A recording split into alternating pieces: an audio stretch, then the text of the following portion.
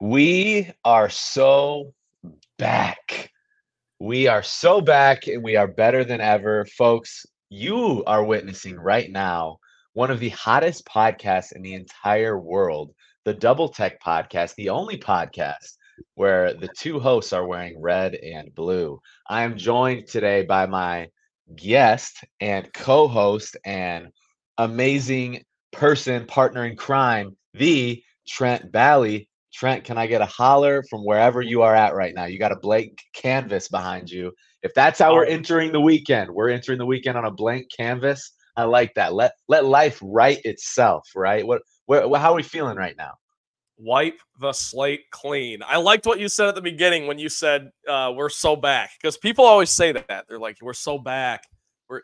But you never believe it as much as you do the last time you said it. You gotta you Yeah. gotta put a little. Yeah. You It's never always believe it as much as last time. it's always up in the bar, and the bar is going up. And I really do feel like we are back, Ethan. It is great to talk to you. It's Super Bowl week. We got the Super Bowl in a little over 24 hours as we record here on a Saturday morning. So I'm fired up, man. It's a huge Yeah. week to work in sports media. It's a huge week to be a sports fan, and life is good. Yeah, exactly. And they're, like you said, it's Super Bowl week, man. For Trent's line of industry, it's the proverbial Black Friday every single day of the sports media. Like every single day is packed, firing. He's already told me about some guests that he's at on. Trent, would you like to go in depth on that? I mean, I love hearing about your job because this is something that's like I love sports, so I love hearing about the things that you do. But like, what kind of people have you been talking to? Just a lot of football figures this week. The most prominent one that people probably know of is Herm Edwards, who was the famous "You play to win the game." That guy, that coach, he's awesome, and he was a great interview. Most recently, the head coach at Arizona State, and that Well, didn't end great. that's what I was gonna say. Is wasn't he Yeah, the coach at Arizona State? But he, it didn't end well, did it? I'll tell you what, Ethan. It's like every single day. There are corners of my life that have suffered because it's Super Bowl week. I mean, that's how big of a deal this is, but you got to love it. And I imagine this weekend, or not this weekend, this summer, when it's the Summer Olympics, it might feel similar, but nothing is like the Super Bowl Mm. in America, dude. It's awesome. I want to ask you, as a teacher, do you do anything fun with your coworkers or your students involved in the Super Bowl? Students, not so much. I mean, obviously, we love to talk about who we think's gonna win, but again, like I live, it's not as fun because I live in a region where everyone's a Chiefs fan, kind of. So it's like everyone kind of thinks the Chiefs are gonna win. So it's like that's not really that fun of a conversation. But we did in the school. We had a Super Bowl. It was Super Bowl Friday. So everyone Oh, made a nice. soup, and then like that was like our lunch for the day, which was kind of sick. I didn't make anything, obviously, because like I don't have a crock pot. But I bought some tortilla chips. I did contribute to the sustenance for the day. I brought tortilla chips. There's a lot of good soups out there, a lot of good players. Personally, I'm more of a zuppa toscana guy. You know that one Olive Garden soup. Yes. Yes. They had one of the Exactly. zuppa toscanas there. And that's what I stayed on the whole time. Trent, yeah, yeah. Staying on the food though, and this is a question that I want to throw back at you. A good conversation we had in class this past week. Top three Super Bowl appetizers. Go. Oh, oh, what a question. Coming out hot. All right, I'll say this. Do chicken wings count? They would count if that's a Okay. Super Bowl snack. I personally left out like pizza, burgers, and hot dogs. I left that out because I Okay. think that's like that's an entree. That's like a dinner. You know what I'm saying? No, you know what? That's fair, because even though chicken wings might fall into the category here, I don't eat them as appetizers. I eat them as a meal. So I'll leave that out. Okay. Um, I would say chips and queso has to be up there because I just love it. Or chips and add salsa, guac, whatever you want to dip it in. I go queso. I'm a salsa occasionally, always queso. That's up there. Are you a homemade queso guy, or are you buying out of the jar? Oh, I can buy it out of the jar. I don't care. I mean, I have made it before, but I'm not Sure. picky as far as one way or the other. I Yeah. will also say buffalo chicken dip. If you haven't noticed, I guess Oh, I'm big on dips. I'm come learning on, this hey. about myself. As, Yeah. as I'm talking through this is like therapy. I'm like Are learning you, about myself. I like dips. now walk me through the chip pairing. Are you getting the scoops, the Frito scoops? Are No. you getting just a restaurant style tortilla chip? Like, what are Yeah. we doing with the chip? Restaurant style tortilla chips. I don't hate the Tostitos scoops because they're kind of like, it's like a little bowl. People know what I'm talking They've about. got a lot of undercarriage there. They do. There's a nice bed of You got a good foundation for the chip. foundation. That's the word. You can fill it in. I don't like the Frito scoops because those are Fritos are their own thing. Fritos are fine, but I don't like Fritos when I could have tortilla chips. Does that make sense? True. Like Yeah. I'd rather if I'm going to dip. So for a third, you know what? This is a little bit off the board, but I'm gonna say it because I don't care. Have you ever had, like, what are they called? Pigs in a blanket? You roll up the mini sausages. Trent, let's go. Yes, I have. And that is what I make every single year. That's like my go-to dish. Yeah. And it's actually cracking my list at the number 3 spot. Pigs in a blanket. Insanely good. I'm going to parlay that right into my list, Trent, if you don't mind. At my number 3 spot, I got the pigs in the blanket. You know, you get the crescent roll, the flaky roll, you get the little smokies. The little smokies were on sale this morning, you know. Dude, I had to cop a little package of those. By the way, getting the Super Bowl shopping done like before the rush, because like I went to the store today at like 7:05 a.m., like right when it opened, and just like knowing that like all of this stuff was gonna be gone in about like 3 hours, it was kind of cool to like be the first one to get stuff. So, anyways. Yeah. Pigs in a blanket at number 3. Got to butter the croissants. I like to throw some everything bagel seasoning on there, or some Cajun seasoning. You know, get it a little spice. Ooh, yeah, you know, it's a little something. Number 2, we're gonna go right into the number 2. I also agree. Buffalo chicken dip needs to be on the table at the Super Bowl. It is crucial for. It's spicy. It's creamy. Get yourself Tostitos. Get yourself a Tostitos scoop. And you're sitting pretty for the whole game. Then at my number 1 spot, Trent, you didn't mention this one. I'm not going to hold it against you. This one, again, I don't know if these are common or if these are just like, you know, rare, but personally, give me the jalapeno popper at number 1. Give me a jalapeno bacon wrapped with a cheese mixture on the inside. Dude, the bathroom may not look pretty the next day, but I'm telling you, like, I will take down 8 whole jalapenos just like of this thing. Like, dude, they're so good. Here's the only issue I have. The only issue I have with jalapeno poppers. That's a great list you just put together, but you want to talk about feast or famine. I mean, you want to talk about like really, really good jalapeno poppers. For every great jalapeno popper, there is a horrible jalapeno popper that will make you question everything. So you have to. Unfortunately, it's trial by fire. You have to go through some of those missteps to find out what's good. But Ethan, I'm with you. Jalapeno poppers are great, but you got to know what you're doing with those. You got to know what you're doing. Absolutely. Man, I love talking about food, but let's get right. This is a sports podcast, Trent. This is a sports podcast. Right. The people want to hear about sports. To open up a little bit, I wanted to mention, I feel like this is worth mentioning. Are you paying any attention to the Waste Management Open in Phoenix, Arizona? Do you do any coverage on that? Do you look into it at all? So the show that I work on, I'm a producer. The 2 guys that are the co-hosts, they're in their mid-50s. Not to give that away or whatever. They don't care. They won't see this. They are huge golf fans. So yes, our show does cover it a little bit, and by default, I do end up following it a bit. Yeah, I just wanted to mention that because it's one of those just different golf tournaments where the vibes are a little higher. You know, it's like it's more of like a party than it is like your traditional golf tournament. And I wanted to bring it up because I lived in Phoenix for the past couple of years, and like truly, like I never got the opportunity to go. I wish I would have, but like people like treat this Waste Management as if it was like a music festival almost. Like you go and and it's like I remember I had a good buddy who was like first in line on opening day. And there was like a drone shot that like when the gates were opened, it like went up and like you could literally see him in front. And it's like everyone's like sprinting in to this golf. I'm like, for golf, man. And like I follow a few golf influencers as well. But like it's a big thing right now, and it looks fun. But I wondered if you had any skin in the game on that Waste Management, but something to bring up. I don't, but when you brought it up, I opened the Hard Rock app, the only sports book that's legal in Florida. If you haven't heard, jeez, that's a whole other story. But I'm looking at the current odds and stuff. Scotty Scheffler's the odds-on favorite right now. But I'll tell you what, Justin Thomas, JT at plus 575. Don't sleep.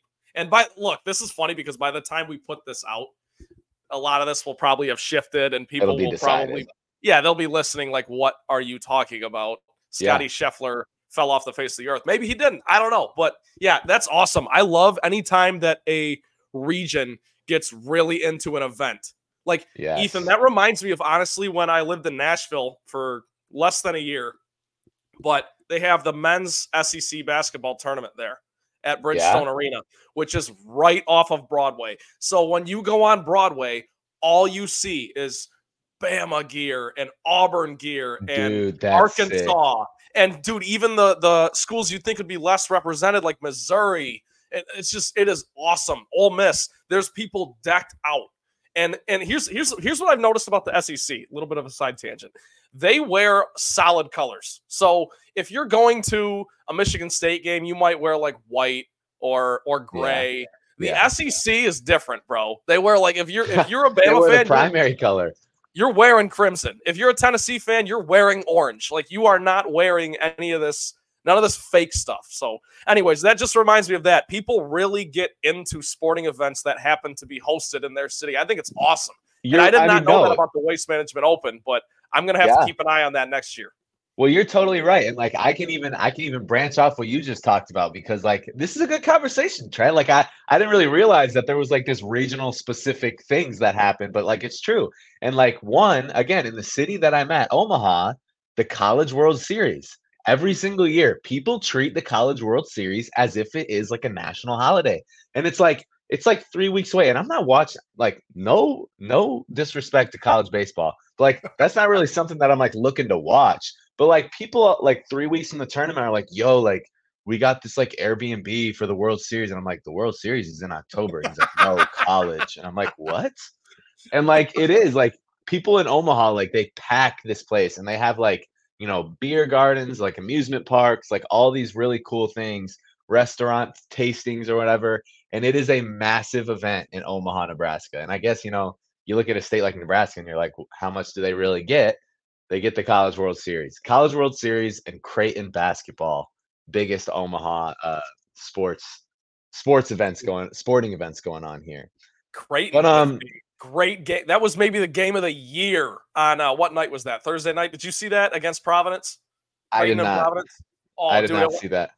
It went to OT, and Ethan, it was just big shot after big shot. It was amazing. And I, sitting here as a degenerate, staying up, watching college basketball on streaming services. It was great. Anyways, you said Creighton. That reminded me. No, I'm gonna hear about the fact that I didn't watch this by all the people that live in Omaha now. I'm gonna hear about it at work. I'm gonna hear about it, you know, at school. Now I gotta watch the highlights. I feel obligated to. Obviously, though, we got to get into the major event on the topic of, again, we got to get on the major topic here, the Super Bowl, Trent. It is the culmination of the NFL season. We're past the regular season. We're past the playoffs. We're past the Pro Bowl antics. We are at the final game. Kansas City Chiefs and the San Francisco 49ers, two absolute powerhouse organizations coming together to duke it out in Las Vegas, Nevada, Sunday night. Trent, let's get started. First, I want to start with, who do you got and why? Trent, who do you got and why? You know what? This is God, this is great. I'm so glad you asked this question right off the bat, because here's the thing. When the Lions, who, it's no secret, I am a diehard Lions fan, season ticket holder, all that BS, all that slappy stuff going on. Love the Lions. When the Lions lost to the 49ers, I was like, you know what? Tip the cap. Brock Purdy's a good story. I'll be rooting for him going forward. Spin zone. It's been 2 weeks, and all I've had to hear about is how the 49ers, no one believes in them, and it's Brock Purdy, Mr. Irrelevant, and Kyle Shanahan, this is his time, and George Kittle's funny, and all that stuff is true. But They're favorites. They're favored. I don't need people to be spinning straw into gold like this is like some 1983 Wolfpack with Jimmy V coaching. And I don't need that. They were the 1 seed all year. They've been favored in every game they played in this season. So that leads me to this. I don't know why they're favored. I really don't. Patrick Mahomes is the greatest quarterback we've ever seen. We talked about it last week, Ethan. Might not have the resume quite yet, but the eye test certainly passes. Andy Reid off a bye week is great, let alone coming into the Super Bowl with 2 weeks to prepare for a coach on the other side, Kyle Shanahan, that has been known to choke on applesauce in the biggest moments. So give me the Chiefs. And the biggest reason is number 15. The guy under center. I don't like him. I'm not a Mahomes fan. I wouldn't say I don't like him. I'm not a Mahomes guy. Does that make sense? Like, I'm not. Yeah. He was my fantasy quarterback. He bit me quite a bit this year and was quite literally the reason I lost to you with a championship, as the trophy is displayed over your right shoulder there. Subscribe to the YouTube channel at the Double Tech Podcast. You will see the beautiful fantasy football trophy directly behind me. But Ethan, before I turn it back over to you, I just want to harp on this for a second because it is truly remarkable the great transcendental players in American sports that have been able to do what things like Patrick Mahomes is doing right now, because this is the worst Chiefs team he's had in this little run. It's the worst offense he's had. The defense is great, of course, but to take this team, I mean, it was one of the biggest stories all season was what's wrong with the Chiefs? Why can't the Chiefs get it together? Is this the year that the Bills or the Dolphins or the Ravens finally put it together and get past the Chiefs? And yet, lo and behold, in their darkest days, their lowest year, they're right back in the Super Bowl. And I envy that as a Lions fan. Must be nice to have a down year and make the Super Bowl. I mean, for crying out loud, but here they are. And I think they're going to win. I think they're going to win big, and we can get into score predictions later, but I got the Chiefs. Yeah, Trent, I don't hate anything that you just said. I think I totally agree with the fact that I think people are blowing up the San Francisco 49ers a little bit more than they need to. They're the favorites, which I also thought was incredibly shocking. I don't think they've convinced the country enough to be favorites in this game. And I think something that people need to look at is like Patrick Mahomes has won a few Super Bowls now, and he is the leader of this team. And I think when you look back at the past couple playoff games, like there is only a winner can lead you through those games. And you are now on the biggest of stages, like you said, with maybe not the better roster, but your leader is somebody who has a couple rings on his finger. He knows what it's like to grind through hard seasons, grind through difficult games, come from behind and win, have those big stages and win when it matters the most. And for that reason, like, how can you bet against the Chiefs in this situation? Yeah. I am also taking Patrick Mahomes and the Kansas City Chiefs. To me, this is a no-brainer. You look at the rosters and you could say, yeah, San Fran's got a better roster. They put up points like nobody's business. They got star-studded guys on defense and offense and special teams, but they don't have the X factor, Patrick Mahomes leading their squad. And as much as that pains me to say, because I would love more than anything for a team like the Detroit Lions, a team like the Houston Texans, the Baltimore Ravens to spoil the limelight, but you just look at time and time again, history repeats itself. He's done this, man, and he is the GOAT, and like we have to acknowledge that. So for that reason, I'm taking the Chiefs in a grinded out game. I want to draw on a little cliche that my dad used to tell us growing up. Shout out to Don. He used to say, I will trust you until you give me a reason not to. You know what I mean? Like, I'm not gonna. You say you were out doing this. I don't really know, but you're back home and you're safe and you're fine. Until you give me a reason to not trust you, I'll trust you. That's where we're at with Patrick Mahomes. I mean, what are we doing here? Like, Ethan, he has earned the right to, for our generation. I don't know if there's been a quarterback more bettable than Patrick Mahomes, other than Tom Brady, of course, because the one Super Bowl that Patrick Mahomes lost was to Tom Brady. So for us, Ethan, in our mid-20s, since 2000, since 1999, whatever, It's been Brady, Mahomes. Name me another guy that's even in that category. You can't say Big Ben. You can't say Peyton. You can't say any of the new guys, Josh Allen, Joe Burrow, Matthew Stafford. You can't say any of them. When the chips are down, Patrick Mahomes delivers. And that dude's walking into Allegiant Stadium. Is that what it's called? Or T-Mobile? Yep. Whatever it's called. He's walking in there on Sunday at 6 o'clock. And the 49ers, unfortunately, don't have that guy. Now, they have another X factor named Christian McCaffrey, who I think is probably the most skilled non-quarterback in the entire league. And I don't really think that's a hot take. I think he's the best football player in the league, outside of quarterbacks, of course. But, dude, stars win. Stars win, and we've seen it. We've seen Mahomes win blowouts. We've seen him win the ugly game. And this Chiefs defense has – they wreaked havoc on Lamar last week. What do you think they're going to do to Purdy? I don't know. I love the Chiefs. Yeah, I do as well. And I think a perspective that I wanted to shed some light on is the fact that Mahomes is a guy who, like, people love to rip on, But if you look at his life, like, and the things that have happened to him over the past couple years, like, I believe he's handled being at the center of attention extremely well. He's won a couple Super Bowls. He's in all these commercials. Sure, like, he's making his money. Like, we can call on him for that. But he carries himself very well. You look at this thing that just happened with his father, like with the DUI. Yeah. And like, reporters are asking him about it, and he's not freaking out. He's just like, I prefer not to talk about that. Like, let's keep it focused on the game. Like, he's doing well. And it's just like, he's doing his thing, man. He's a class act. I think he's a very respectable individual.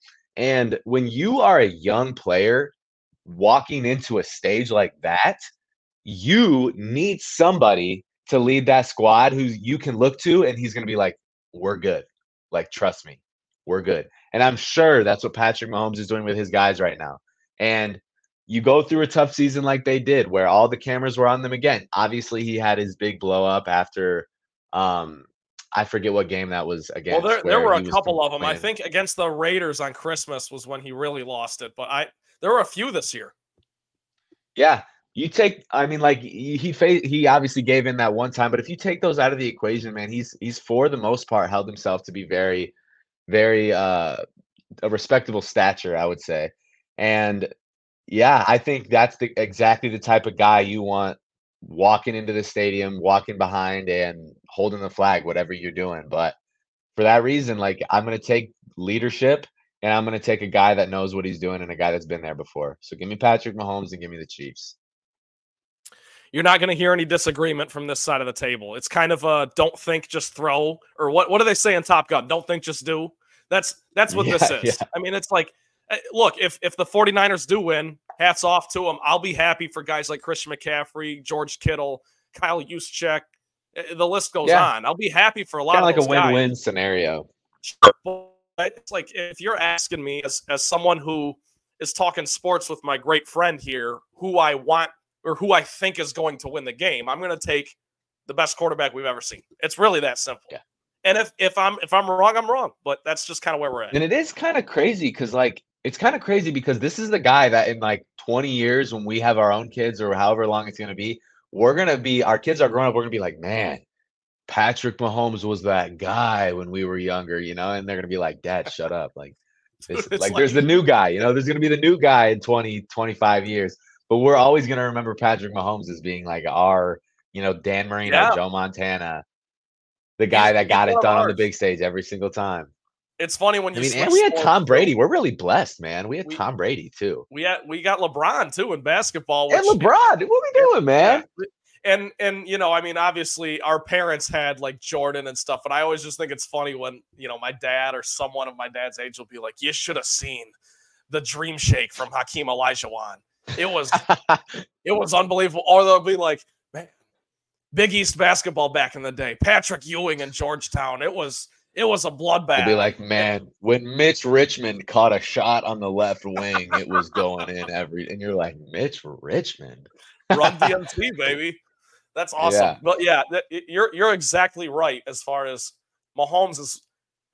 I have grown Ethan, you remember when I was in high school and I was always just rabid about LeBron James and I would always just try to beat down Jordan anytime I could because it was Yeah, all I about remember that LeBron. article that you wrote, that big article you wrote about why LeBron's better than Jordan. Small Yeah, plug. and I used to beat the table for that. And I've reached the point where I'm now old enough. I don't want to say mature enough because I'm still very immature in a lot of ways, but the human brain does not stop forming until what, 26? Is that what they say? I think it's 25. 25? Either Same way, number, yeah. we're not there yet. I'm 24 years old, full transparency.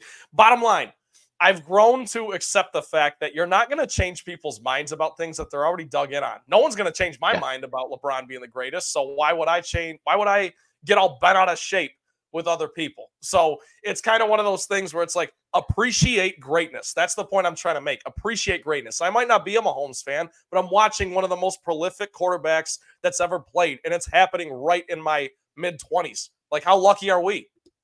Exactly. Speaking on that, if like you see these like big wig reporter guys go at it. Like I just watched a video of CJ Stroud and Micah Parsons, I think, and they were arguing about Steph Curry and Michael Jordan, and CJ Stroud was like, "Oh yeah, like Steph would score 30 on MJ." And Micah Parsons is like, "What? Like how could you possibly?" And it's like you're not going to change anybody's mind here. No. Okay? But the most important thing is that you can acknowledge greatness when you see it. Why we have to pin them up against somebody else, I don't really know. But Yes. they're great players. They got great facets that maybe the other guy doesn't have. The other guy has facets that the other guy doesn't have. Regardless, the game is evolving, and that's something I wanted to touch on too, Trent. Do you feel like this is perfect for basketball? Because obviously, people bring up these guys like MJ, Ewing, Kareem, Hakeem Olajuwon, Larry Bird, and they're like, "Oh man, these guys, they were them, man. They were a bucket." You watch the clips, but like you talk about like now, like the guys now. Do you think even 20 years from now, they're gonna look back and say there was no defense in the 2010s and 2020s? Like 2040, this is when the real players play. Do you think that's a generational thing that's just gonna continue to happen? It might be because I kind of agree with the premise you're getting at, I think, which is the whole defense was tougher back in the day, and as opposed to, I think it's a straw man argument. If you go look at the numbers, I think 1989, I could be wrong on this. It was one of the seasons in the late 80s, is the NBA record for pace of play. They played quicker in the 80s than they do nowadays. They scored just as nearly as many points. Like everyone always talks about how there was that weird period in the mid 2000s where it was like where our Pistons won it with Big Ben, and it was all about you'd win games 79 to 75. Yeah, I Right. understand that, but let's not act like it was that way forever. I mean, Wilt Chamberlain scored 100 points in a game in the 60s. Like, what are we talking about here? Right. It's not like getting back to your original point. I do think it's just a generational thing where people are always going to cling to their era, and that's fine. Because Ethan, I'm sure we'll be just as guilty of this in 30 years when we're in Oh our yeah. 50s and we're like, oh man, Kawhi Leonard in 2019 with the Raptors, he could really clamp up, you know? He would And, clamp down anybody in today's NBA. and people will be talking about how great of a shooter someone is in 30 years. And we'll be like, man, he might be great. He might end up passing Steph on the list of just quantity of three-pointers made. Steph was the best I ever saw. And you'll dig into what you saw in your formative years. And I just think, to answer your question, long story short, yeah, I think it's just a generational thing and it'll continue. But you know what? Those are the barbershop debates. That's what makes sports fun. That's what allows you and I to do what we're doing right now. Exactly. That's so beautifully said, Trent. Beautifully said as always. We got a little away from the Super Bowl. I want to come back to the Super Bowl really quick. Trent, do you have any keys to the game? Maybe like a key for both teams. I can kind of start on this because I got some stuff written down here, but my key for Kansas City to win, obviously, we've already talked. I think Kansas City is going to win this game, but I think one of the most important things that they are going to need to do is minimize big play potential from San Francisco. I think San Francisco is a team that I don't want to say lives and dies by the big plays, but they have a lot of them. And you just look at the game they had against the Lions, that massive catch to Ayuk really was something that contributed to the tides changing in that game. And if they just, keep the ball in front of them, I think Kansas City could really play a bend, don't break narrative for their defense and still end up being successful. So with Kansas City, I'm going to tell them to minimize big plays, keep everything in front of them. On the other end, San Francisco needs to do exactly what Baltimore did to Patrick Mahomes. I think they need to make their presence felt. I think Mahomes needs to hit the ground early and often if they want any chance at making him uncomfortable. You know, you look at that Baltimore game specifically, and they held the Chiefs to 17 points, which is a pretty good Right. job when you're playing against the best quarterback of all time, arguably. But they just couldn't get it done on the offensive end. So they need to start on defense, grinding it out, rushing the quarterback, maybe blitzing a couple times, getting to Patrick Mahomes, make him uncomfortable, make him upset, get him, crying a little bit to the refs, and then take it from there. I think the 49ers are going to be fine on offense. I do. I think they're going to be fine. I think they're going to move the ball. If Kansas City can just keep them to a field goal every once in a while, I think this game could be pretty comfortable for the Kansas City Chiefs. So your point on the Chiefs, my key for the Chiefs, I'm going to double down on what you said because I think it's brilliant, by the way. That was a well-constructed argument you just put together. Kansas City, on defense, needs to just sit back and be the better team. Sit back, keep everything in front of you. Because if you look at Brock Purdy's numbers against the blitz, he's fantastic. He was like the best quarterback against the blitz this season. And a lot of that has to do with that Niners O-line, getting the ball out quickly to guys like Christian McCaffrey, Deebo Samuel, Brandon Ayuk, and of course, George Kittle, the ultimate safety net. So KC just needs to sit back and let the game come to them. Keep everything in front of you. There's no reason to rush 7 or 8 or do much. Just be the better team. Be who you've been all year, which is this Kansas City Chiefs team. We talk about the shortcomings on offense. Their defense has been phenomenal. Let Chris Jones do his thing. Let Chris Jones win some one-on-ones and create some havoc in the pocket for Brock Purdy. You don't need to bring 7. Sit back. Make that Niners explosive offense beat you, which brings me to my key for San Francisco is, for one, they got to play a clean game. If Purdy becomes a mess here, turns back into a pumpkin, they don't have a chance. I mean, if Purdy throws 2 picks, it's done. I mean, good night, Jim Kite. You got to be able to live with it. Like if Brock Purdy is out there making Patrick Mahomes type throws, sometimes you got to tip the cap. But if I'm the Kansas City Chiefs, I'm going to live with that. I would rather have him try and beat us with those window throws than giving up those big plays, like you said, on a blitz where Brock Purdy's the best against the blitz. And we're talking about Mr. Irrelevant and all this stuff, and he wasn't a great prospect, and I got to hear about how Tom Brady was picked in the 6th. I know all that stuff. Make that guy beat you. And you know what? Credit to him. He beat the Lions last week. Brock Purdy made plays, made some great throws, made some plays with his legs when you weren't really expecting that to happen. But the Chiefs just need to sit back, make him beat you. And just one more thing on the San Francisco 49ers.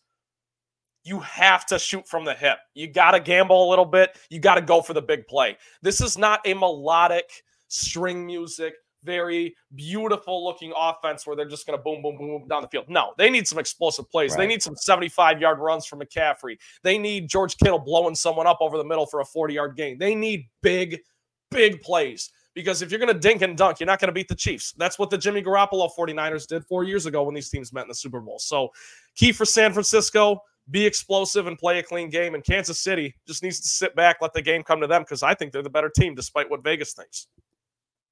Right. So let's end the Super Bowl talk with Trent giving a score prediction. What is your score prediction for the Super Bowl? What I always get confused on the Roman numerals. What Super Bowl is this? 48? 58. 58. God, 58. What am I doing? Ethan, my benchmark for that, it's kind of funny. My benchmark for that is, do you remember Super Bowl 50? It was Cam Newton against Peyton Manning. And yes, the play where he got rushed and then he didn't jump on the ball. Yeah. Oh yeah. Cam. Yeah. I got a lot of thoughts on that. We don't have to go down that rabbit hole, but that whole season, they turned the 50-yard line, the 50 on the field. It was gold because it was going to be the 50th Super Bowl.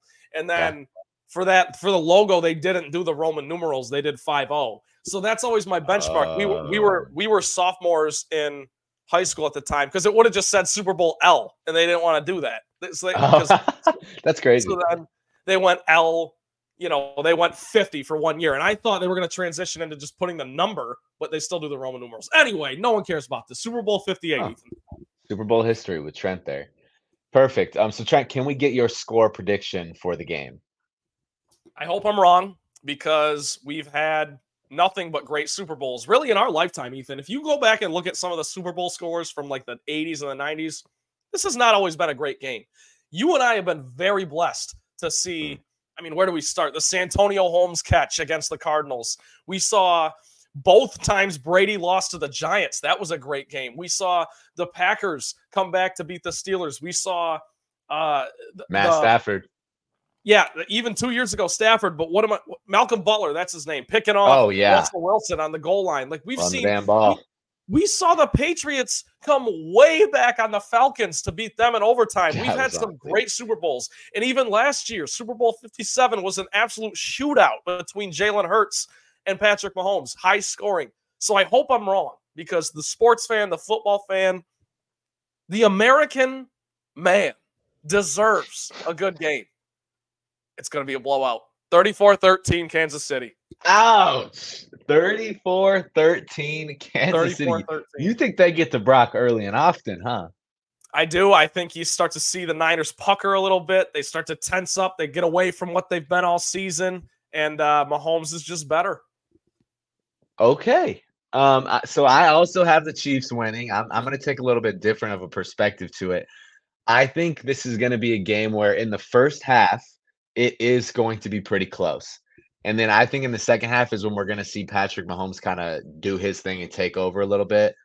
But I don't see this as being much of a blowout. I do see this as being a very close game because obviously the Chiefs have had their woes. The 49ers have had their woes. I don't think it's very heavily – the scale is very heavily tilted. With that being said, give me 27-24 Kansas City Chiefs. 27-24. I think this is going to be a close game. And you know, I've said this before to you, but I love betting with my heart, and that's probably why I lose sometimes. And my heart wants a close game, so I'm always going to bet on it being a close game. It's going to suck if it's a blowout. You know, it really is. Yep. So give me 27-24 Chiefs. But after this Super Bowl, obviously we're going to move into some other sports. This is the last time we're really going to be talking about football. We might be able to talk about some looking early projections for next year, you know, things next week. But let's talk about some other popular sports news that have happened, and that is the NBA trade deadline. Let's touch on a couple of deals that went down. Honestly, I wouldn't say it was anything too league altering. A couple teams got some crucial pieces that I think is important. One of those being let's see, where am I at here? One of those being 76ers getting Buddy Hield, getting some shooting to that roster with Joel Embiid. Another one being the Mavericks adding PJ Washington. I think PJ Washington is a phenomenal player. I think the Charlotte Hornets were destined to stink. And I think it's a good that at least some of those young pieces with young talent got out of there. Mavs adding a good piece there. Trent, do you have a specific trade that you are viewing and you're like, I want to make sure that we talk about this? The Knicks acquiring Bojan Bogdanovic was huge. And I'm not just saying that because I'm a Pistons fan and the Pistons are woeful and I want to see Bojan go do other things. That's all true. But Bojan Bogdanovic is a guy who, and Ethan, he's been a figurehead in the league for a long time. I mean, he's been on plenty of teams. He was on that Pacers team in 2018 that took LeBron to Game 7 in the first round with Vic Oladipo and Sabonis. And Bojan Bogdanovic is a guy who just can run off screens. He hits everything. He's a great shooter. And on the Pistons, he kind of had a weird role because with Cade hurt last year, he had to be like the Pistons' quote-unquote best player. And he averaged, I don't have the numbers in front of me, but I think he averaged close to like 20 points a game as basically just a spot-up shooter. So for the Knicks to add him to the mix, they have their young superstar in Jalen Brunson. They made the move to go get OG Anunoby I think it was like a month ago. So they've got, you know, Julius Randle. They've got their little nucleus that they like, but to add veteran shooters and leadership on the outside. And Bojan Bogdanovic, this is a dude who the Pistons were getting calls for 2 years ago when they first acquired him. That's how well he's been playing. And I'm telling you, he's due to just break the floodgates down and run through them. I think he's going to be a great fit in New York. And I'll tell you right now, Ethan, I am adopting the Knicks. That is going to be the team that I'm rooting for the rest of the way. I don't think they're going to win anything. I don't think they're they might make it to the conference finals. But that's a team that you want to talk about, a team that's done it the right way. They've drafted their guys. They've made trades. They're not just banking on superstars joining up and the super team going on. Yeah. That's a team. And you look at like the Thunder in the West. These are teams that are homegrown. They've done it the right way. Credit to their GM. And we talked about LeBron in a Knicks uniform last week. I would love nothing more than the Knicks to be good again. It's so good for basketball, man. It really is. So I'm rooting for the Knicks. Great move to get Bojan. Yeah, and I was going to touch on that too. I think the Knicks needed some scorers coming off the bench, and I think Bojan you could even insert right into the starting lineup on that squad. But you look at a team like I think Jalen Brunson is phenomenal. I think he's phenomenal. I think Julius Randle can be questionable in the playoffs. Don't get me wrong, but you also got to look at they also got Alec Burks, who was an insane shooter for Detroit in the time that he spent here, but he's been a prolific scorer in all of his years in the NBA. So I think you're adding some core pieces to the New York Knicks. Like you said, a homegrown team there in New York. I so badly want them to like get out of the first round, get out of the second round, and make it to the conference finals or something. I think when New York is good, it's good for basketball for sure. Another team you had mentioned was the Oklahoma City Thunder. What are they lacking? They're lacking some veteran leadership. What did they do? They went out and they got Gordon Hayward to join the team. I think this was another great move for the Thunder. You look at a guy like Gordon Hayward, another journeyman in the NBA, but just being there to provide some insight, keep the young cats in line a little bit, but being a reliable scorer, two-way player, a great wing. And I think that's going to prove to be very helpful for the Oklahoma City Thunder, honestly, just long term. But dude, what are the Pistons like? I'm so confused on why they cleared the quote unquote clean shop, but they like didn't. They just got rid of a bunch of bench guys. I'm so confused. Can you let me in on like how that like why did they do that? Do you have any insight or on why or how? I got nothing for you other than this. Troy Weaver, who's running the show in Detroit, went from a very promising start to his career in Detroit by getting off the Blake Griffin contract, getting off the Andre Drummond contract. It really looked like things were up for a while. He drafted Isaiah Stewart. That was a good find late in the first round. Drafted Sadiq Bey. Everything's great. Then he starts taking flyers. He starts, let's trade for Marvin Bagley. Let's trade for James Wiseman. Guys that were drafted second, third overall in their draft, whatever, because they were drafted high, so they might be good, even though they've already proven they ain't in the NBA. So that's kind of that was his philosophy for a while, and it now seems like he's moving away from that, moving off all those guys, and cutting a guy like Killian Hayes. I don't really know what's going on, but Ethan, just to answer your question, I mean, the irony of all of it is that the Pistons turned around on the trade deadline day on Thursday, and they won a game at Portland to win their second game in a row. They've only won 8 games this season. They won their second game in a row against Chauncey Billups' Portland Trailblazers, and they did so with a depleted roster because of all the trades, and it was Cade Cunningham, Jalen Duren, Jaden Ivey, Osar Thompson, and Marcus Sasser. Those were the 5 guys that led you to victory, and I got to tell you, if you're a Pistons fan, things have been awful this season, but those 5 guys I just named leading you to victory, that was at least a pleasant sign. Hopefully it can be symbolic of things to come. I do think the future's bright, but Ethan, as far as the moves, they don't make any sense. I don't know what Weaver's doing. I even look at the initial play of getting Bojan and Alec Burks to a team like Detroit, and I'm like, what are we doing? Those guys are scorers coming those are pieces for a team chasing a ring. And I just didn't see the reason for going out and getting these like high octane scorers when there's not really much to us. These are guys that are getting older, not really looking to play a ton, getting a lot of minutes. But it's whatever. It's Detroit, and you get what you get with the Pistons. So right there, that was a snapshot. What you just said, that was a snapshot of the Pistons season. It's whatever. It's Detroit. That's how it feels being a Pistons fan. Well, without further ado, man, we got our most prized segment coming up here: the throne room and the doghouse. I got a couple good plays for us, Trent. You got a couple picks. You got a throne room and a doghouse. I can start in the throne room. I can start in the Okay. throne room. Okay, go for it. For the throne room, this is kind of it's kind of out of left field a little bit. I'm going to give the throne room my crown to the men's basketball team at Dartmouth College in the Ivy League. They just came out and they established themselves as employees of the school, which now allows them to form a union, which now allows them to negotiate wages as college basketball players. And with things like the NIL coming out, you look at these small market schools like Dartmouth, there's a billion small market schools. Any school that's not SEC Big Ten, basically.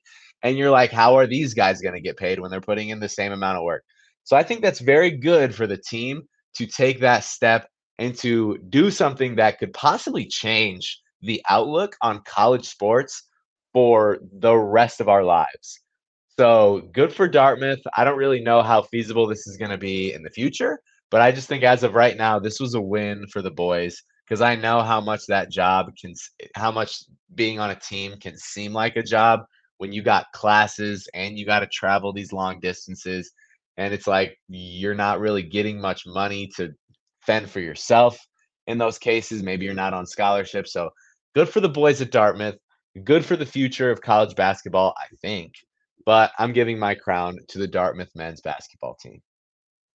That's a great answer, E, because that is a huge domino to fall of potential things to come in the future as far as players getting paid what they rightfully deserve based on how big the program is and how much money they're generating, this, that, and the other. Beautifully said. My throne, there were a lot of ways to go with this. There were a ton of candidates. Like, we like to go outside the box, Ethan and I. I'm going to give it to Joe Flacco for winning Comeback Player of the Year despite only playing 5 games. Why not? That's phenomenal. You play a third of the season and you win an award, like a league award, let alone Comeback Player of the Year when he was on his couch. And everyone who knows Joe Flacco, he won the Super Bowl with the Ravens back in 2012, I think it was. Excellent team, excellent defense. Joe Flacco got his ring, made his career, cut his teeth with the Ravens, to then come back into the division for the Cleveland Browns, who I think started like 5 or 6 different quarterbacks this season and still made the playoffs. Shout out to the Browns, to kind of will them into the playoffs. They might have made it even without Joe Flacco, but for him to get off his couch and come back and play those 5 games and play well, that was a great story this year. So whatever. Hats off to Joe Flacco. He might not play in the league next year. He should, but I don't know. He might be riding off into the sunset, but what a ride that would be with Comeback Player of the Year. He was slinging that thing too, man. Like he was dealing. Legit. He was legit. Like he having a couple 350 plus yard games over there in Cleveland. So I don't hate that pick at all. And then also on the topic of awards, Kevin Stefanski, Coach of the Year. Good for the Browns. Mm-hmm. Very good look for the Browns. I don't know, because if you're the Browns GM, what are you doing with Joe Flacco? Are you like saying it's your choice, or are you like, listen, man, you're kind of the guy. We want to keep you for one more. So here's the other thing with Flacco. Credit to him. He's always bet on himself. I remember when he was with the Jets a couple of years ago, and they told him, they're like, hey, we're going to draft Zach Wilson. You can stick around. Like, you can be the backup. And Joe was basically like, no, I'm not doing that. I believe I'm still good enough to start in this league for somebody. Like, I'm not going to sit around and watch this kid from BYU just take my job. So that's what led to him being out of the league, honestly. Yeah. So credit to him. And I don't know where the Browns will go with this. I mean, obviously, they're hoping Deshaun Watson comes back healthy. That's their plan. But if Joe Flacco's willing to be in the quarterback room and be a backup, I'm sure they would be willing to take him back. Absolutely. Absolutely. And obviously that Zach Wilson draft really panned out. That worked really well for the New York Jets. Good for them for making that move. I wanted to comment before we get into our doghouse. Your Doc Rivers doghouse last week has aged so well. The Bucks are like 1-4 since he's been hired. And did you see this video of him? He came out and he's like, the schedule makers haven't even rode on a plane before or something like that. And he's like basically complaining about the fact that they have to play in these different locations. Like that's some novelty thing in the NBA.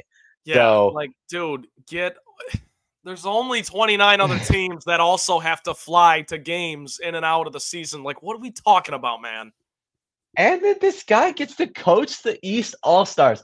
What in the That world? yes, that is a That's what I'm huge. talking about. What has this guy done this year to do that? What, like literally? Like when you came out with it last year, I was like, okay, yeah, that's funny. Like Doc Rivers, like sure, he's in the doghouse, but now I'm like, what is he doing in the NBA still? What? Why is he back? I don't think, man. Ever since when did he win with the Celtics? 2008, 2009. Oh wait, Oh wait, he hasn't done anything since. So this guy's looking as good as the leftover bananas that I put in the freezer 6 months ago, telling myself I'm going to make banana bread and still haven't done it. So there's Doc Rivers for you. Anyways, my doghouse pick are. This is again a little. I had to think a little bit on this one. My doghouse pick. I'm giving my collars to the residents of the greater Las Vegas area who are not fans of football, because they listen when the Super Bowl comes to town.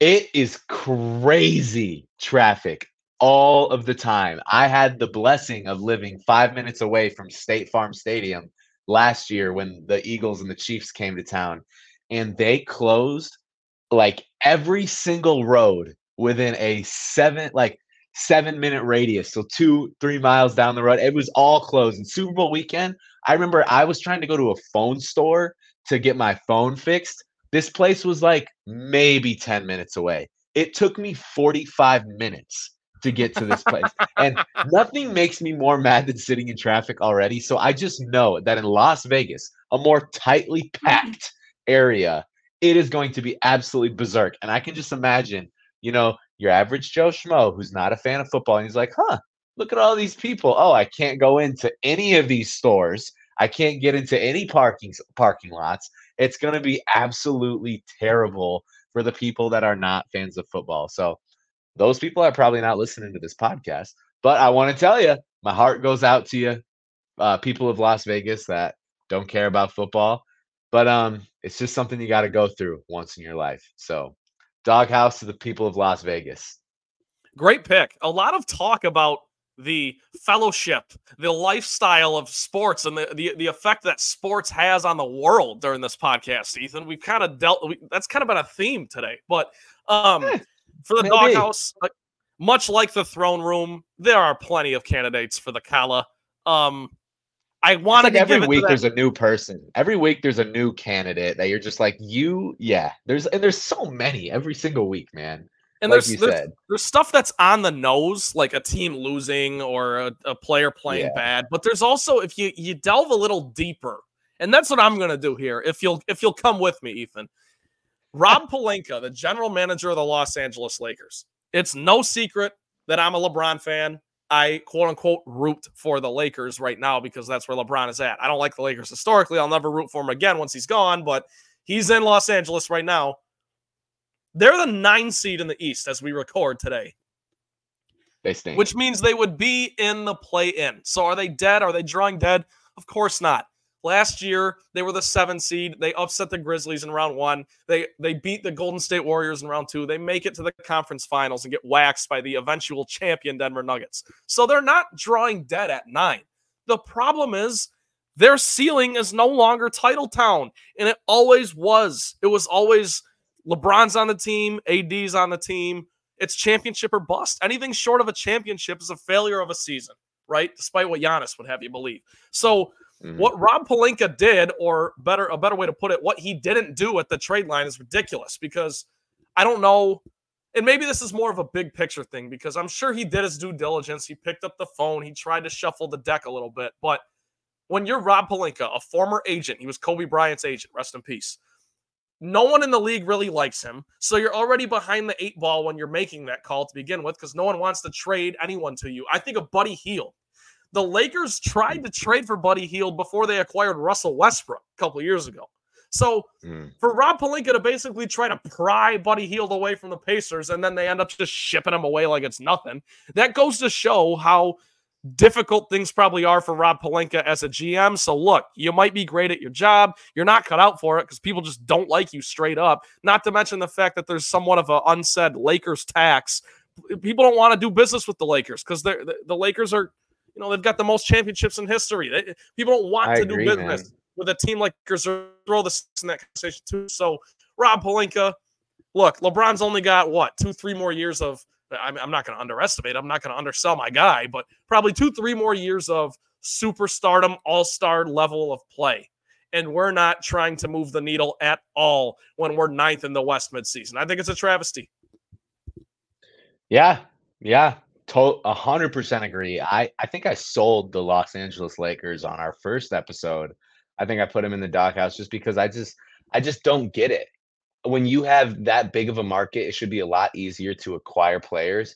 But I can't help but think that these big, massive market teams now, I'll speak on this in a second. New York is doing something different right now, but they're so okay with living in the past, or they're so okay with just getting these superstars and making money and like having a good market, probably making a lot of money on tickets, a lot of money on merch, like just being the Lakers. They're so okay with that they've lost sight of what it takes to win these days. And I think that's the reason why they're so stagnant right now. But then you look at a team like New York on the opposite coast, where yes, they also went through that same exact thing where they're just like trying to get these superstars, trying to make the deals. But I think there came a point where the Knicks were like, hold on, the league is different.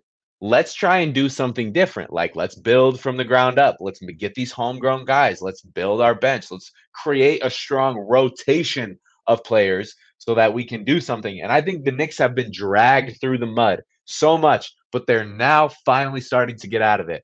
The Lakers need to go through that same thing, man. They really do, because they are struggling. I don't know why they didn't make any deals at the trade deadline.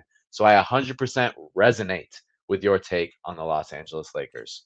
The last 2 NBA champions, Ethan, were put together from the ground up. The Nuggets, they drafted Jokic. They drafted Jamal Murray. They drafted Michael Porter Jr. The Warriors before that, I know they went through their little phase with KD, but Steph was drafted by the Warriors. Clay, Draymond, Wiggins was traded for him when he was damaged goods. So the super team thing, as much as we kind of went through that little era of super teams, it's kind of phasing out. And I love it. It's good for the sport. So it's good for the sport. Really good for the sport. I'm so over the super team crap, man. And like a lot of it, like especially with the Clippers, yeah, some of these guys are so past their prime. Russell Westbrook, James Harden, Paul George, and Kawhi. Like if you were to tell me this was a team 10 years ago, I'd be like, yo, how do they have that much money? First of all. yeah. But now I'm just saying, like, where's the reason for this? We're so stuck on the past still. Why are we offering these guys max contracts? Let's build from the ground up. So I 100% agree. Man, I do love talking NBA. As much as the league is dying, I think it's fun to talk about. I've been paying attention a lot more this year than I have been, specifically because I've started playing fantasy basketball again, and it's fun, man. It's fun to watch. Fantasy basketball really keeps you invested. And also, Ethan, you're a lucky man if you want to talk NBA, because that's we're getting to that point. I mean, like you said, this is the last show where we'll probably talk football. I'm sure we'll have thoughts on the Super Bowl next week, but that'll be 10 minutes, and then we're moving on to college basketball, NBA, all that good stuff. Yeah, 100%. Let's get into our betting picks here, man. We got a couple picks for you. We got a lockbox. We got a value play. We got our snake eyes value play. I honestly feel like we're going to be pretty aligned with some of these picks here. I can start with my lockbox. I think it is going to be a lock that the Chiefs cover too.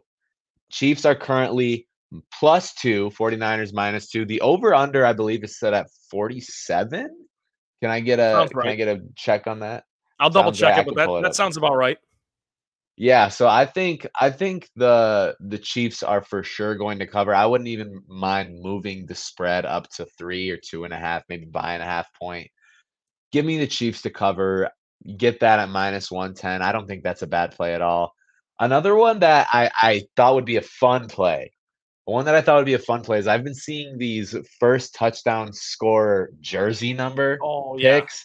Oh which yeah. is super fun. I think so. The bet that I'm getting on Caesar Sportsbook is this first score jersey number to be over 19 and a half. And if I'm betting on that, I'm slamming the over.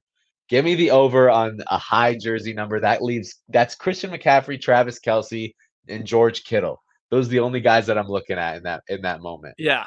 Here's what you got to think about with that stuff. And that kind of stuff is awesome. I love it. I'm right with you. And I would take the over as well. But with the under 19 and a half, that's Debo. Debo's 19. Ayuk is Debo. 11. Yep. Brock Purdy and Mahomes are 13 and 15, respectively. So if Yep. it's a rushing touchdown, it's one of them. Pacheco's 10. So you really got to be careful here. But Rice in there too. What is he, 4? I like the over. I'm with you, but God, those bets are fun, man. What a fun bet that one is. What's your lot, Trent? So this is going to sound really off the board and funny, but people bet on the national anthem every year. Dude, let's go. I'll tell you right now, we have a guest on our show every week. His name's Lee Sterling. He's a gambling expert with Paramount. His daughter is a performer, and she has gone 9 for 9 on the pick for the over-under in the last 9 Super Bowls of the national anthem. She's going for 10 in a row. She has Reba McEntire's over-under going under. I think it's 90 seconds or something like that, which seems like a quick one, but it does. She has watched, I think there's like 70 or so national anthems by Reba McEntire on the internet, out in the ether. She's grinded. She's checked the numbers, crunched the numbers. She's 9 for 9 in her last 9 Super Bowls. She's got the under. So I am inevitably going to take that and hopefully have a little money in my pocket going into the Super Bowl before we even kick off. But I'll take the under on Reba's national anthem, E.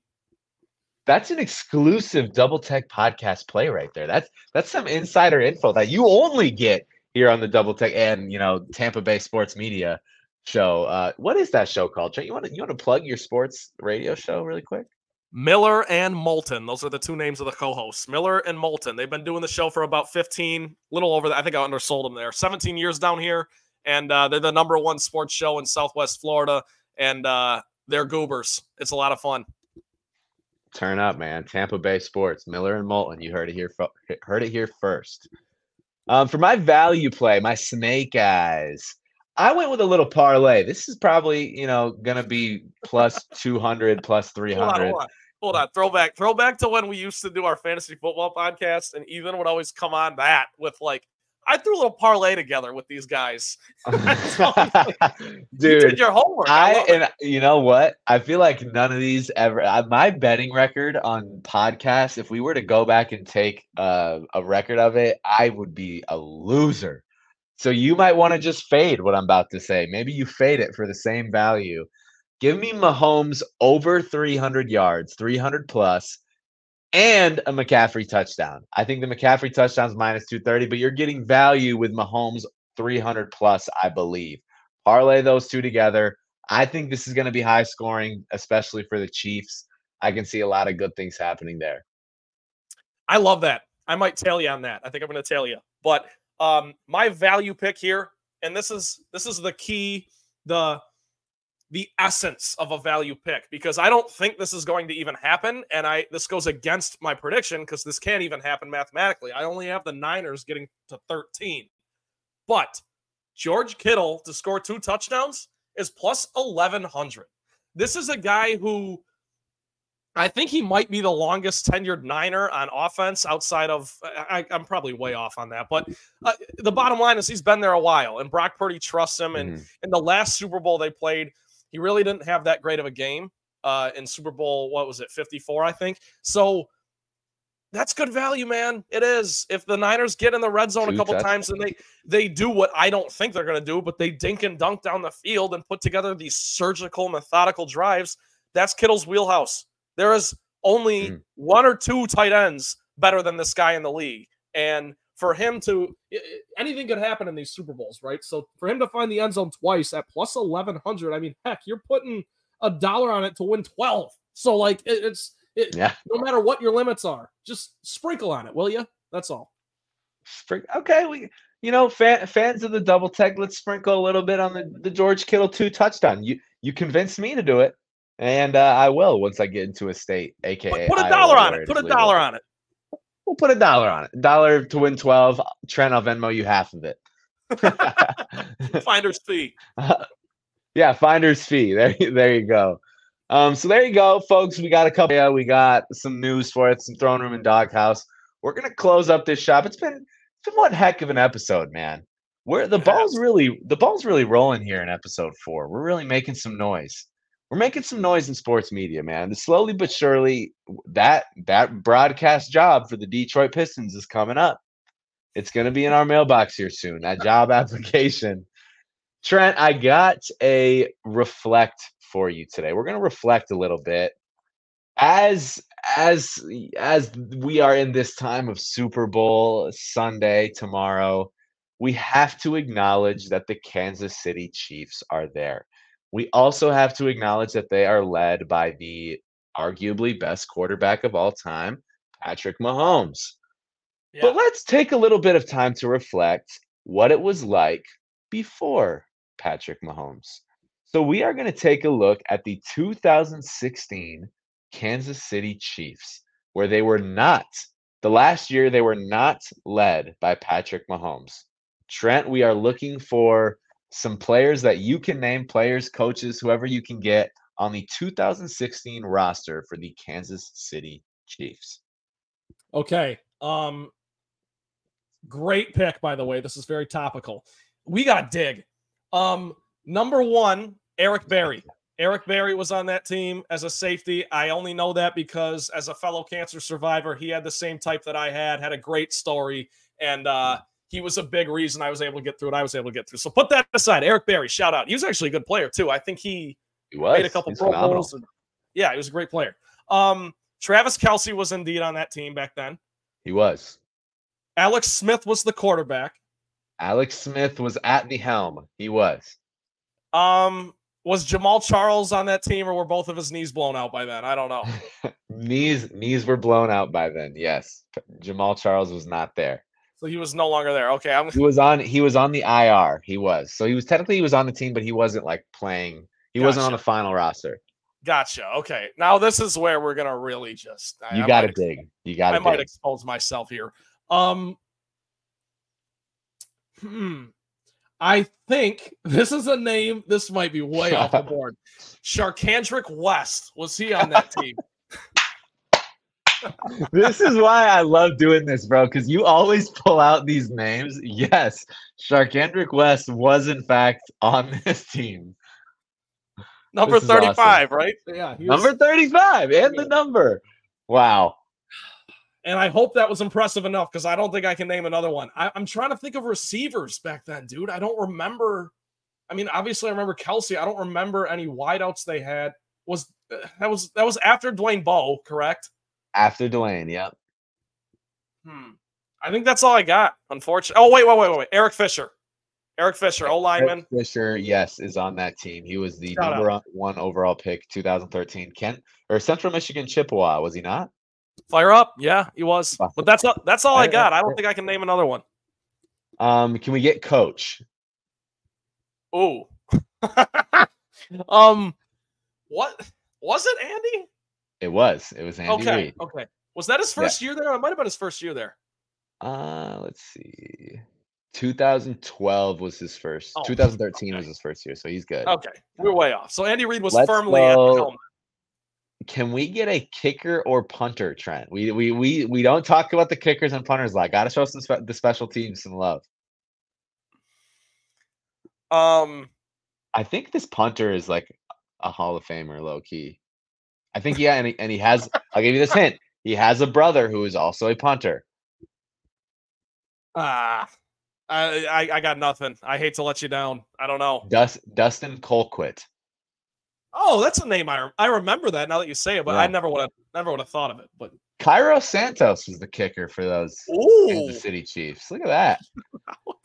So I'm going to give you a couple names that I feel like you should have gotten. Okay. This was in fact the year that Tyreek Hill was drafted as a rookie. Oh my God, yeah, Tyreek Hill. Yeah, what? Tyreek Hill was okay? Jeez. okay. Tyreek Hill was on that team. You also had Jeremy Maclin as a wide receiver. You remember the name Jeremy Maclin? Of course. Uh-huh. We also had Chris Conley in the wide receiver room. Okay. Maybe familiar. Demarcus Robinson, who is currently with the Rams, was also drafted in that draft with Tyreek Hill. So Demarcus Robinson was another receiver on that team. Moving on to the defensive end, Chris Jones was drafted this year, 2016. So he was on that team. One of the best, I think he's one of the most famous defensive tackles in the past 20 years, Dontari Poe. Oh, yeah. Yeah, I know who that is. Dontari Poe. Yeah. Then we had a couple very good linebackers. Tamba Hali was a name on there. And Justin Houston. Oh, Justin Houston. He was a stud for a while. Like, he was like the best middle linebacker in the league for a while. I'll tell you what, him, Chris Jones, and Tyreek Hill, that's 3 big misses I should have gotten. But as you know, it's tough when it's like the team right before the dynasty because you don't know what players overlapped and which ones didn't. Like for example, the Miami Heat when LeBron joined and Chris Bosh joined, it's like, was James Jones on this team before that? Was Mike Miller already on this team? Was Shane Battier already? Like, you just never know. But that was a great pick, Ethan. The 2016 Chiefs. Shout out to them. Did they make the playoffs? They did. They made this was the first year since 2000 something. I forget, but they won the AFC West for like the first year in a long time since 2010. So it'd been 6 years. They got the first round bye. They lost in the divisional round to the Pittsburgh Steelers this year. I got a weird memory. I might be off by a year. The Chiefs in that era, at one point, they started 5-0, and then they lost 5 in a row to get to 500. Was this that year? Do you know? Ooh, I'll have to do some I'm asking research. A lot of you right now. But so regular season, no, they did not start 5-0 and go 0-5. Okay, because there was a Chiefs team in that era. Might have been the next year. But they were like red hot. They were talking to town, and then the wheels just came off. Like, oh my! But all right, good pick. One more name before we move on. I think maybe you should have got drafted the year prior in the first round. Marcus Peters, stud cornerback for a while. Yeah, and he's a weird one because he jumped around a lot. Like, he played with the Rams, Ravens. Yeah, and he was like a good corner, but for whatever reason he couldn't find a home. Little difficult maybe. Well, that's it for the reflecting, folks. This has been a fantastic episode. Thank you so much for listening. If you are listening on Spotify, Apple Music, Amazon Podcasts, whatever you're listening on, we appreciate you. Go ahead and rate this podcast, give it a follow, turn on notifications. And folks, if you're watching on YouTube, thanks for subscribing. I'm assuming you've done that already, and we appreciate it. Go ahead and throw a like and a comment on there as well. But folks, have a fantastic Super Bowl Sunday. Trent is going to send us off with some famous final words. Trent, go ahead. So, in my sadness, since my Lions left me for a few months, I have been listening to a lot of Motown music. Not that Motown is sad, but the Motown, I connect it with the Lions. Keeps me up, keeps me happy, that sort of thing. So I got a little bit of a longer verse lyrics here, but this is from the Temptations from their hit song "Get Ready." If you want to play hide and seek with love, let me remind you, it's all right. But the loving you're going to miss in the time it takes to find you, it's out of sight. So fiddly-dee, fiddly-dum, look out, baby, here I come. And I'm bringing you a love that's true, so get ready. And that is how I feel about the Super Bowl. Get ready, everybody. One more game till football season's officially over because we don't count the UFL or whatever it's called, the spring football that's coming up. Get ready, baby. Peace.